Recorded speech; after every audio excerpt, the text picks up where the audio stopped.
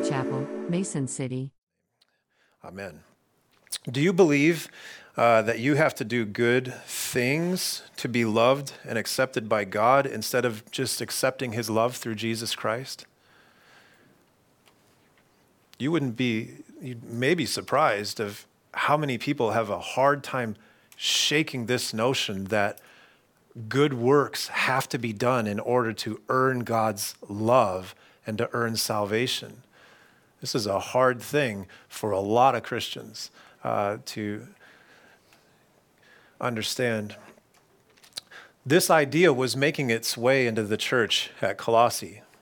Now, the point of today's message is, since God provides all we need for salvation and spiritual maturity, we do not need to believe that any other wisdom or works are required. So I'll say that again. Since God provides everything we need for salvation and spiritual maturity, we don't need to believe that any other wisdom or works are required. And that's the main point of what he's going to get at here today. And he starts off with a warning. He says, beware. That's the first word in verse 8 there. He starts out with a warning, beware lest anyone cheat you. Now, this is what false teachers do, is they rob you of salvation. They rob you of security. And that's what they were doing in the Colossian church. And he says, beware lest anyone cheat you through philosophy and empty deceit.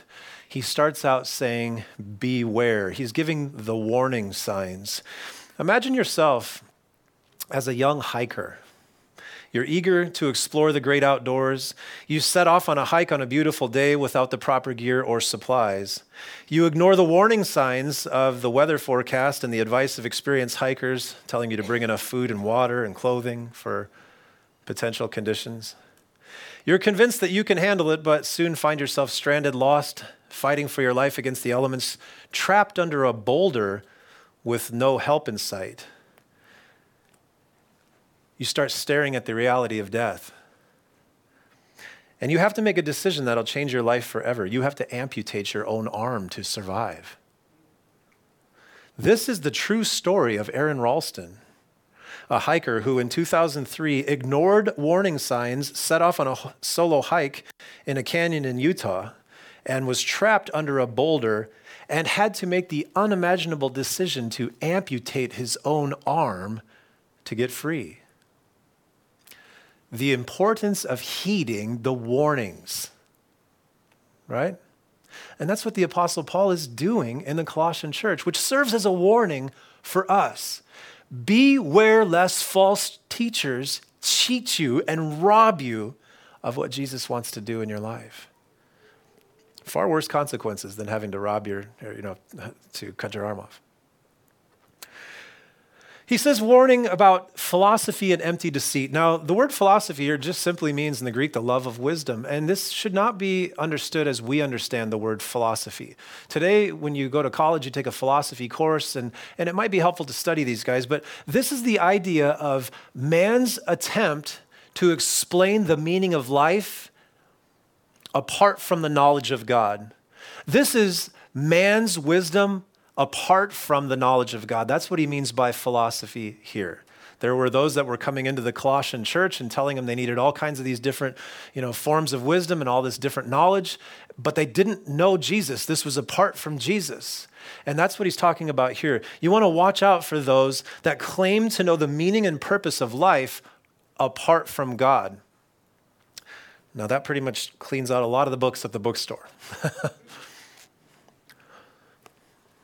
And he says, going on in verse 8, according to the tradition of men. This is wisdom that comes from unsaved men and women. According to the basic principles of the world, it says, going on.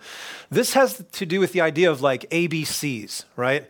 And commentators debate a little bit what he means, but what I think is going on here is he's talking about the ABCs sort of life, where he says, according to the basic principles of the world. One of the most basic principles of the world is cause and effect, right? And a lot of people have that idea about God, this cause and effect idea about God. It kind of sounds like this. If you do good, you'll get good. If you do bad, you'll get bad. It's kind of like the idea of karma. You know what karma is, right? Like kind of what goes around comes around. Karma is a little different because you're trying to store up a bunch of good karma so when you're reincarnated, you can come back in a better level of life. That's what reincarnation and karma are about. But this is what he's getting at here, I believe, is this basic stuff. He's saying, Colossians, don't get duped into this very basic ABC understanding of God where, like, if you're bad, he's mean. And if you're good, he's good. See, grace really challenges that whole idea, doesn't it? Because, see, God gives grace to the undeserving, right? If you get what you give when it comes to God, all of us, if we got what we deserved, we would just get eternal death in hell. We would just be punished eternally because we've dishonored God and broken his laws. But he gives us grace in Jesus Christ, which that challenges this whole notion of basic cause and effect. And that's what I think he's saying here. Watch out for this philosophy and empty deceit according to the tradition of, unsaved men, the wisdom of unsaved men, according to the basic principles of the world and not according to Christ. Now, so it starts off with a warning, and now the rest of the message falls under the heading of how to heed that warning. So if verse 8 was the warning, now 9 through 15 is how to heed the warning. And there are a few things, I'll point them out as we go. He says in verse 9, "For in him dwells all the fullness of the Godhead bodily, and you are complete in him who is the head of all principality and power." Paul says two things right away in verse 9. He says that Jesus is fully God and he is fully man. So the false teachers coming in saying Jesus is not God, he's just an angelic being. You need to have all these other, angels speaking to you and mediums and all this different stuff. Paul is saying, no, Jesus is fully God and he's fully man, right? The Colossians, in other words, need not bother with teachings that diminish Christ in any way. Now, I want to add while we're here talking about diminishing Christ and not paying attention to teachings that diminish Christ and who he is. You have to know that Christian scientists, Mary Baker Eddy, there's a Christian Science reading room over in Clear Lake, you've seen it. They deny the humanity of Jesus Christ. Now, Jehovah's Witness deny the deity of Christ, right? And if you do your research, you find out that Muslims deny the deity of Christ, that Mormons deny the deity of Christ and who Christ is. You have to understand these things. This is what Paul is warning about. And I think this is very poignant because in 2023, the church has adapted this attitude of like, man, can't we all just get along? And, we should get along as neighbors. That's a good thing. If I have a neighbor that's a Jehovah's Witness, I'm going to shovel your walk if I have the opportunity. I'm going to try to love you and do things for you. But that doesn't mean that I'm going to abandon the truth. And it doesn't mean that I'm going to accept teachings that diminish the person and the deity of Jesus Christ. Because you start doing that, and it's kind of like this. It's kind of like saying, how do you get to Chicago? Hey, you take I-35 south and you just keep going. No, you don't. No, he goes on to say, you are complete in him. What a statement. You are whole in him. Now, it's not saying that we are God in the sense where Paul just said Jesus is God. He says, you are complete in him. John 1:16 says, and of his fullness we have all received and grace for grace. This is what he's talking about. Ephesians chapter 1, verse 3. One of my favorite books, the favorite section, that first chapter, it says, blessed be the God and Father of our Lord Jesus Christ, who has blessed us with every spiritual blessing in the heavenly places in Christ. This is what he's talking about. You're complete in him. Spurgeon gives the good definition of this. He says that we are complete without the need for legalism. We are complete without the need and help of philosophy. We are complete without the inventions of superstition. We are complete without human achievement. We are complete in him. Now, I'm going to come back to this point at the end of the message, so hold on to this. You are complete in him. And by the way, if you're a Bible highlighter, this is a good one, man. This is some of the heights in the Bible right here. Like, the peaks of the mountains. This is some of the heights of the Bible right here. Colossians in this particular section. If you're a highlighter, I would highlight that. You are complete in him, especially if you feel empty at times, because the Bible would say otherwise. Who is the head of all principality and power. Now, as we go on through this letter, you're going to see that the Colossians had an unhealthy fascination with angels. They worshiped angels. And, they went to angel readings. No, I don't know if they did that. That's a foolish New Age occult practice, by the way, which they do around town sometimes. You ever see that? Angel readings? Yeah, it's like originates from the New Age, and it's an occult sort of practice. But some of the Colossians were obsessed with angels. And what Paul is saying here now is Jesus is the head of all principality and power. Now, anybody that is taken up with Jesus, I don't need to be taken up with angels and any of the other stuff. It doesn't really matter. I'm taken up with Jesus, who is the head of all of these things, right? And that's what he's telling the Colossians. You're complete. You don't need to get tripped up into all this other stuff that's trying to come for your attention and come for your heart in this world. Isn't this book like completely relevant to 2023?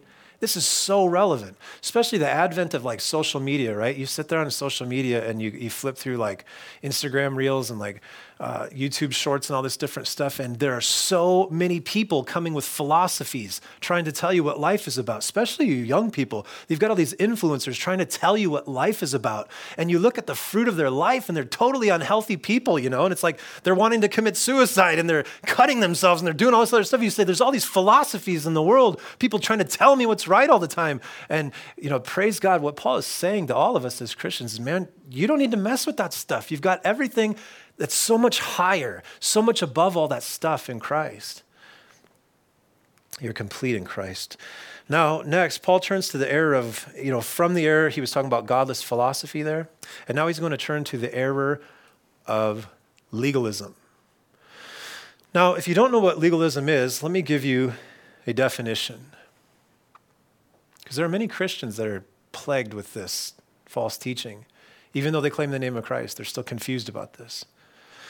What legalism is it is a belief that salvation or spiritual maturity can be achieved by following a set of strict rules rather than by simple faith in Jesus Christ. It's people that think they can get saved or become spiritually mature by following rules. Backing up a little bit, doesn't this seem like the basic principles of the world, right? Like we were talking about, like God's just kind of like a soda machine. And if I put the right coin in and push the right button, I get the right response. Now, there are people that see God like that. They think he's up there, and if I go to church, that's like pushing the right button. And if I give some money and if I read the Bible, I'm pushing all these buttons and I'm getting out salvation is the can of soda, right? And there are people that view God like that. That's what legalism is. There are people that have a legal relationship with God in this sense. They believe that salvation is earned by doing works, or that spiritual maturity comes by following codes of rules. It's a way of trying to earn salvation or righteousness apart from the faith, just having faith in Christ. So here's some things you have to know if you don't want to get led astray, if you want to heed this warning. The first thing is know that you are circumcised in Christ. Now, some of you ladies are like, what? Men and women, you need to know that you are circumcised in Christ. He says in verse 11, in him you were also circumcised with the circumcision made without hands. Now, the false teachers came into the church in Colossae and they said that you need to be circumcised in order to be saved. Where did they get that from? Right? Well, you might say the Mosaic law, the law of Moses, actually it predates the law of Moses. It goes all the way back to Genesis chapter 17. And here's what it says. You shall be circumcised in the flesh of your foreskins, and it shall be a sign of the covenant between me and you, God says to Abraham and to the Jews that were with him. It's a sign of the covenant between God and the Jews, right? And it's cutting off the foreskin. Do you know what that is? It's a surgical procedure where they cut the foreskin off of a penis, okay?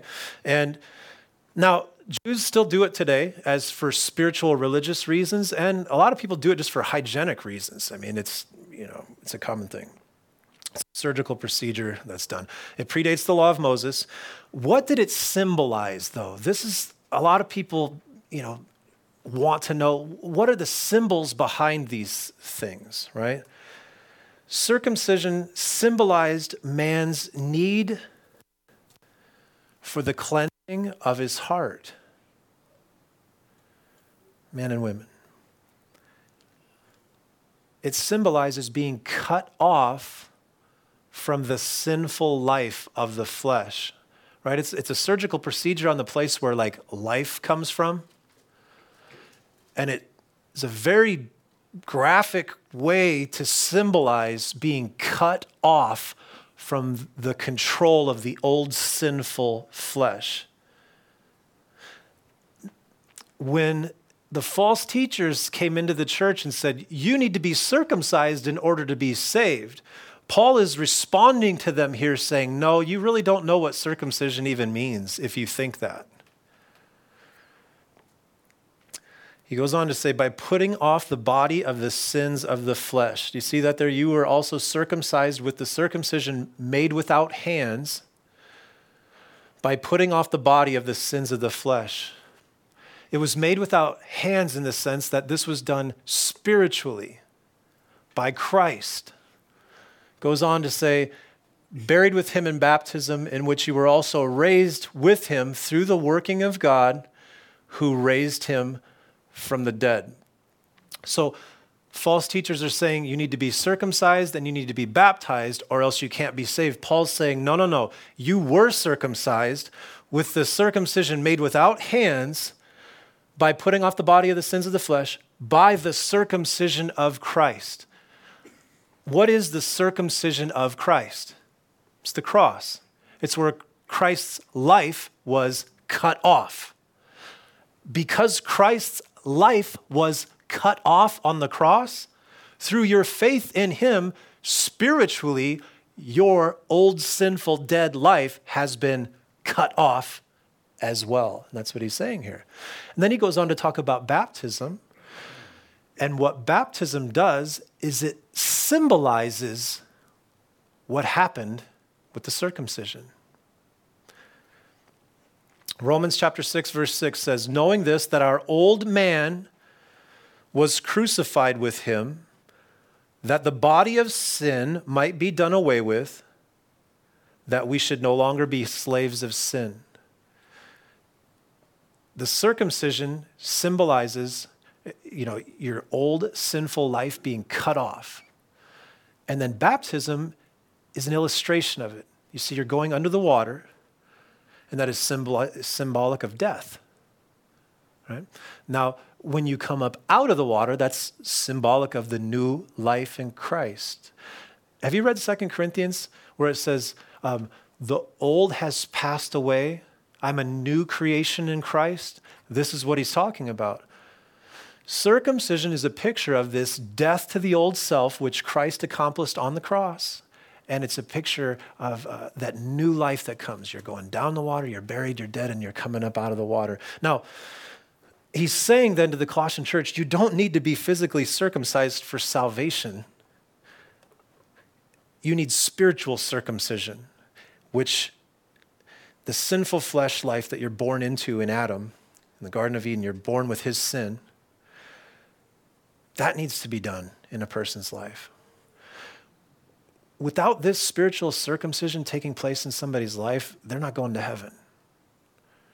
I was listening to a guy talk the other day about how people have been convinced that they are going to heaven because they've made a decision for Christ, right? A decision, it might be, just semantics and everything. And he's talking about, you're choosing to follow Jesus. But what really makes it to where you're going to heaven is surgically, spiritually, your old self was put to death through faith in what Jesus did at the cross. And you're living a new life. You're a new creation with new life inside of you. That has to happen. A person has to go from spiritually dead to becoming spiritually alive, or else you don't go to heaven. You're not born again at that point. So you can imagine when false teachers come in and they say, oh, no, you got to keep the law of Moses, man. You got to get circumcised. You got to get baptized. There are Christian denominations today that teach that you need to be baptized in order for salvation. Paul would say, no, it's a symbol. It's a symbol of a spiritual reality.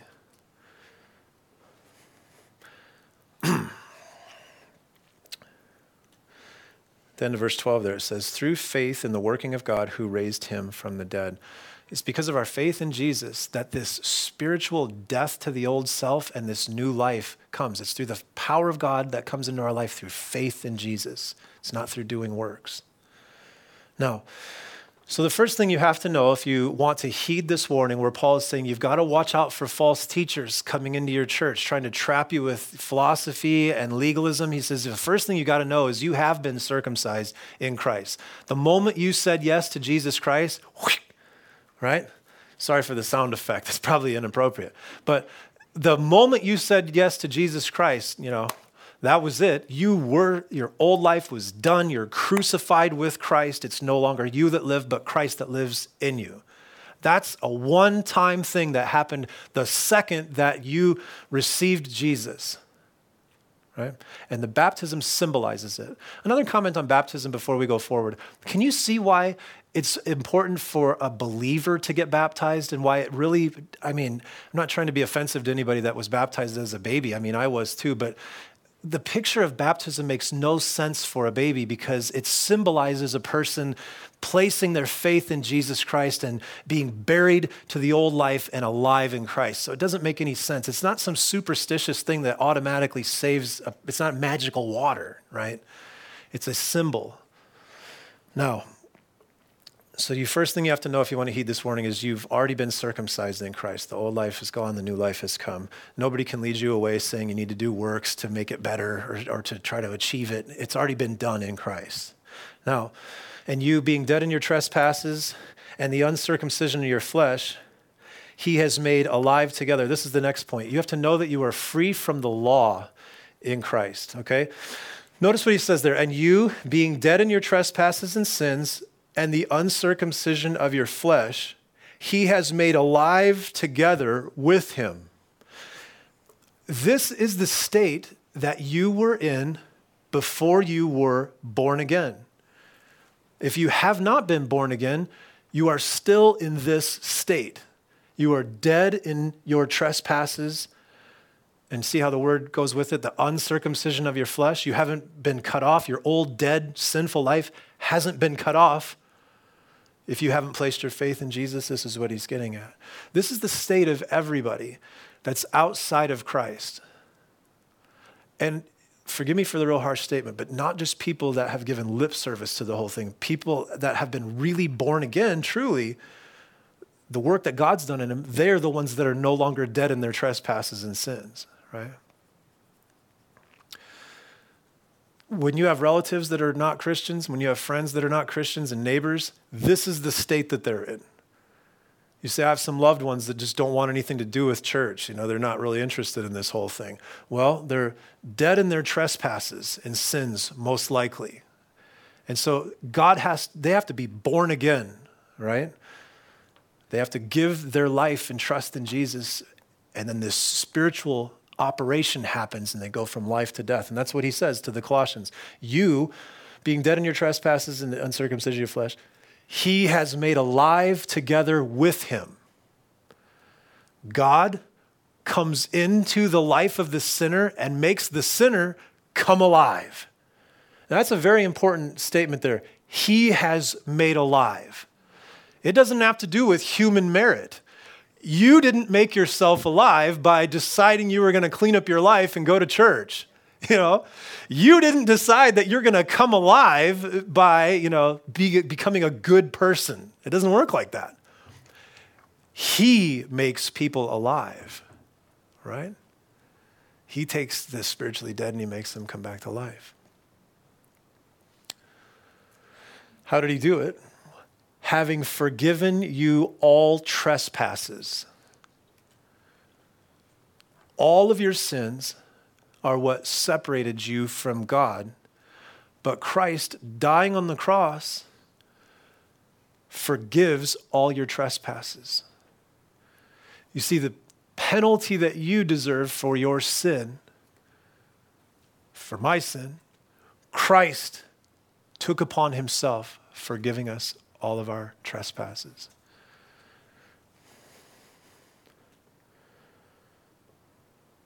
I almost just want to take a break and let this set in for a second, right? This is heavy. This is the best news in the Bible. That a sinner, that a person with, a wicked heart can be forgiven. A spiritually dead person with nothing but intentions to please themselves, that uses everything to meet their own needs in life. That a person that chooses to run from God can be brought near to God, to be brought to life, to be forgiven of all of their sins, all the things they've done to hurt people, all the things they've done against God, all the offenses, that we can be forgiven. He says, you were dead in your trespasses and sins. You weren't cut off yet. You hadn't been through the spiritual circumcision yet, but he made you alive together with him, having forgiven all your trespasses. Now he goes on and he says, having wiped out the handwriting of requirements that was against us, which was contrary to us. Now, what does he mean by that? Where he says wiped out, it's an interesting word in the Greek.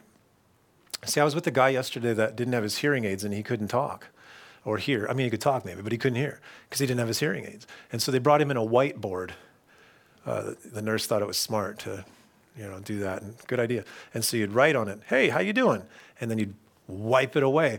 The Greek word here is more than just that. It's wiping it away, but then whitewashing it to where it's like there was no evidence that any writing was ever there. This whiteboard, you could almost see what the last person wrote. It was so worn out. You seen those? But this has to do with wiping it away and then whitewashing over it to where there's like no evidence of it. And this is what happened. It was wiped away with no evidence out of the handwriting of requirements that was against us. He's talking about the Old Testament law, the Ten Commandments. Why would he describe the Ten Commandments as being against us? Now, if you haven't ever grabbed a hold of this in life, this is going to be life-changing. See, a lot of people look at the Ten Commandments as a list of things to do and hopefully make God pleased with them. It's almost like you go to the door at the club and they say, what's the password? And if you don't know the password, you don't get in, right? It's almost like people view the 10 Commandments like that. Like, here's the way to get to heaven. Do these 10 things. Oh, okay, well, fine, I'll do them. And then they think that it's like, you keep the handwriting of requirements, you keep these, and if you do a good enough job at it, then God will, let you on into heaven. And that's how people view the 10 Commandments. Another way people view the 10 Commandments is they say, look, if I keep these things, God will love me, but otherwise he hates me. That's a misunderstanding of the 10 Commandments. That's a misunderstanding of the Old Testament law. Do you guys, does anybody ever struggle with this? Did you ever approach God like this? I spent years approaching God like this. It was crippling. Because you can't do it. That's the whole thing about the 10 Commandments is like, it's God's way of showing all of humanity, A, what his perfect standard is and what he is like, and B, you can't do it. That's what the law shows us. That's what the 10 Commandments shows us. It's a list of good things. The 10 Commandments are great things. Can you imagine a world where nobody lied and lusted after their neighbor's wife and all this stuff? Can you imagine a world like that? Well, that'll be heaven one day. We're looking forward to it. But sinful humans like you and me, the 10 Commandments are against us. And they're contrary to us. Why? Because you can't keep them. Now, a legalist doesn't get it. They say, okay, I keep 7 of them, but you only keep 5. Ha ha! I'm going to hang around with you so I always feel better about myself. God's given me a 70%. If I get a D, I can probably get into heaven with that, right? And that's how a legalist looks at it. A legalist thinks God graves on the curve. Well, I'm doing pretty good at this, you know what I mean? I get like 80%. You know, God probably loves me better than he loves these stinking Gentiles, right? And that's how the legalist viewed the 10 Commandments. Here's the appropriate way to view the 10 Commandments. Okay. Have you ever told a lie? Yeah. You ever stolen anything? You ever had sinful anger? You ever totally wanted something that somebody else has? That's called coveting. You ever taken the Lord's name in vain? In other words, claimed to follow Jesus, but then didn't do it? That's taking the Lord's name in vain. You took it for no reason. You ever done any of those things? Every single one of us in this room has done all those things repeatedly. Now, the proper response is me saying, I'm done, man. I need a savior. Then God would say, good. Glad that you get it. Because here's some really improper grammar. Don't nobody get into heaven without realizing that you're a broke, busted sinner that needs a savior. You don't get in. Now, when I read those 10 commandments, I look at them today and I say, this is a good track to run on. Of course, I don't want to lie. I don't want to cheat. I don't want to steal. But thank God that entrance into heaven is not based on whether I can do these things or not. Entrance into heaven is, get this, based on the fact that Jesus did all those things perfectly. I get in because he did it perfectly. I can't do it perfectly, but because of my faith in him, God looks at me with the same perfect obedience as Jesus. That's beautiful. That's what he's saying right here. He's saying rather than having some legalistic church where you're trying to tell people if they don't keep the 10 commandments, they're going to hell. He said, no, man. Jesus wiped this all out. He fulfilled all of this in his life. Jesus earned and deserves the perfect record. Now, by faith, God says, look, I'm willing to take your stinky bad record and I'm willing to put that on Christ on the cross. And I'm willing to take Christ's perfect record and put that on you. Now, that's what he says. Look at, wiped out the handwriting of requirements that was against us, which was contrary to us, and he has taken it out of the way, having nailed it to the cross. That's what he's talking about. That super long record of sin, nailed to the cross. Now, you know what Romans did when you went to the cross? They took the offense and they wrote it and they put it on the cross and they nailed it. Remember when they nailed the thing above Jesus' head? Jesus took your whole big record of sin, took it upon himself. That's what Paul's saying. So, how does this tie into the Old Testament law?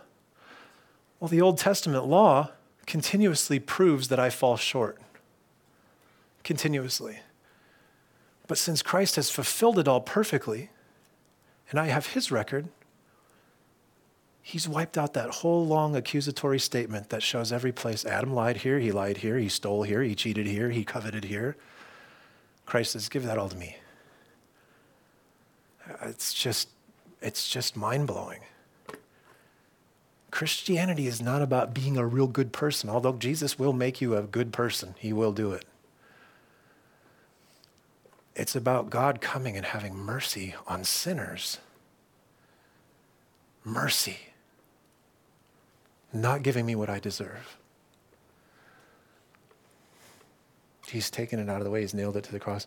And he disarmed principalities and powers. All the demonic realm, Satan, he disarmed principalities and powers. He made a public spectacle of them. Think of a Roman general coming through the town, triumphing after he's won a battle and all of his enemies, and he's vanquished thine enemies, and he's going through and he's made a public spectacle, triumphing over them. You say, why does the devil still harass me if this is true? Well, where it says disarmed, they no longer have the authority, the demons and the devil, to condemn you. Now they can harass you and they can accuse you. That's his game, and he can try to put fear into your life, but he's been disarmed. Remember Genesis chapter 3, verse 5, when God said to Eve that I will, essentially paraphrasing, I'll send my son and, he will come and you'll, bruise his heel, but you'll bruise his head. You'll give him the head blow, predicting when the Messiah would come, destroy the devil. And that's what Jesus did at the cross. He totally destroyed him. Now, he doesn't give up. This is still a fallen, broken world, and it hasn't been redeemed yet. And so there's still the power of the devil here at work, but he doesn't have the power to condemn you. You've been given the power of the Holy Spirit. You've been given authority over the demonic realm in Christ. Remember what James says? When the devil harasses you, if you resist him, what? He'll flee from you. Exactly. You have authority over this. This is what Jesus did at the cross.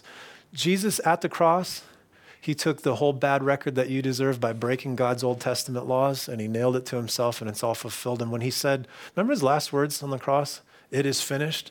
What is finished? The whole Old Testament law, all of it. He fulfilled all of it.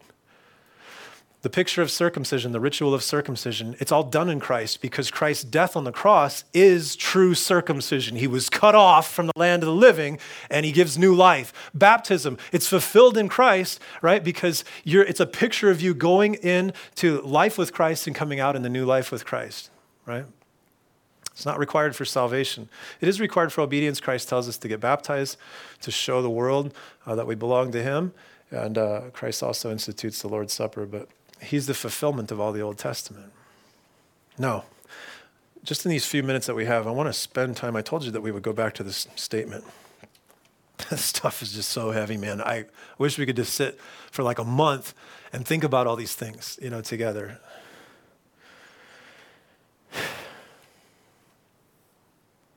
Let me address a question that comes up.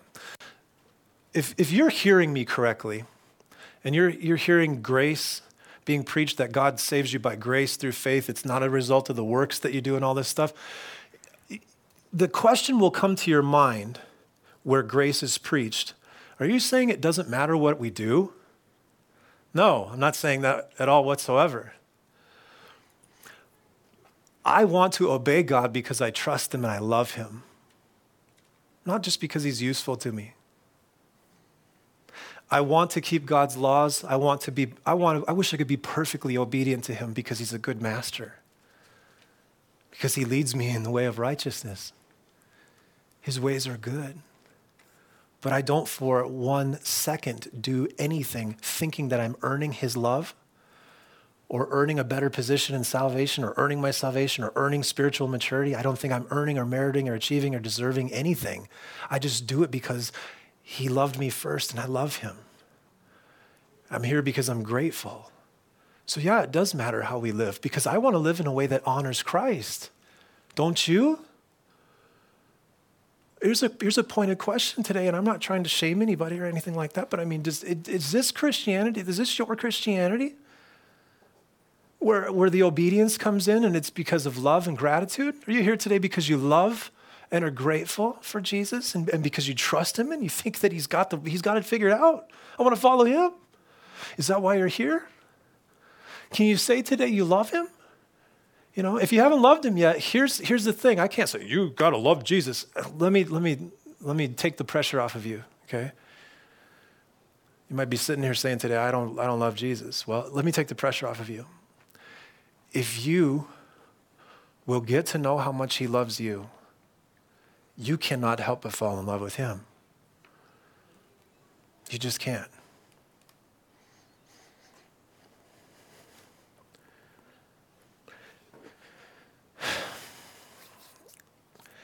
How do we heed this warning? We need to know Jesus is God. We need to know we're complete in him. We need to know we're circumcised. We need to know what baptism symbolizes. We need to know the place of the law in the life of the believer. Now, I want to end thinking about this. You are complete in him. Being complete in Christ has several implications, okay?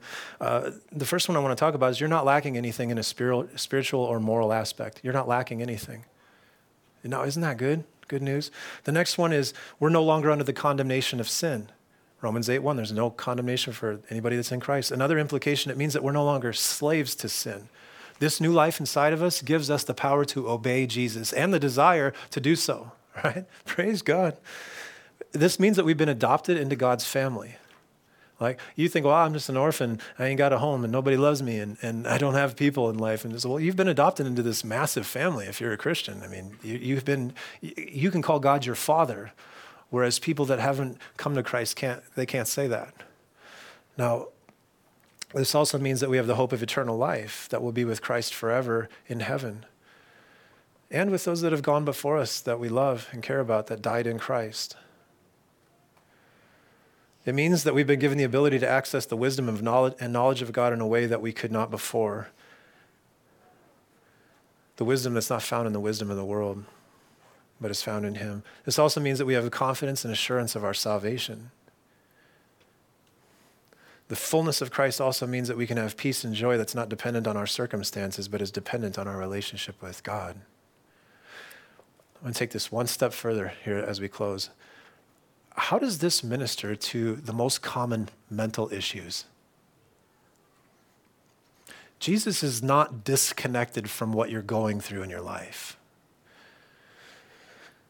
Anxiety and worry,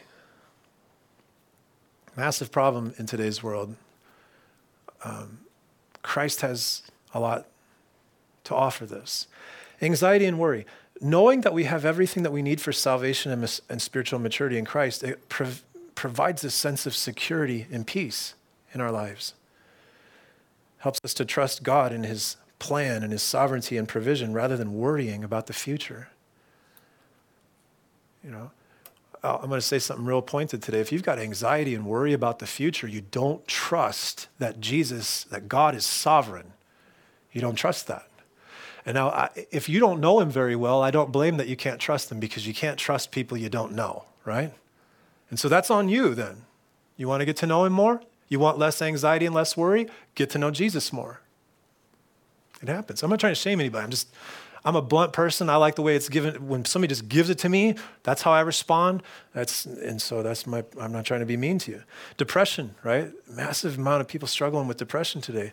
Listen, the hope of eternal life and the joy that comes with being a child of God can help lift the spirit of those who struggle with depression. It does with me.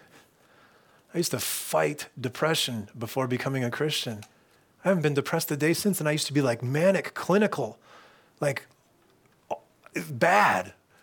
I haven't been depressed a day since being filled with Jesus, being filled with his Spirit. Not one day in 14 years. I mean, I've had ups and downs, don't get me wrong, but not depressed, not like I was. These truths, there's power in this. How about this? Low self-esteem. Knowing that we are fully accepted and loved by God can help boost our self-esteem in a healthy way and our self-worth, because I'm worth something because he made me. And he has a purpose for my life beyond going to a job and making money and buying a house and going to a job and buying, it's all this rat race garbage of just the same thing every day with a meaningless life. I feel like I'm important. I'm important to Christ. He's given me something meaningful to do. And you're important to him. Anger and bitterness. Being full of Christ means that we have been forgiven, and this can help us release anger and bitterness towards others and ourselves. Guilt and shame, knowing that we are fully justified and made right with God through faith in Christ, can help us to release guilt and shame. The whole list of things wiped out. God sees you like that. I hope we can leave here today full of joy because we are complete in him. Now, if you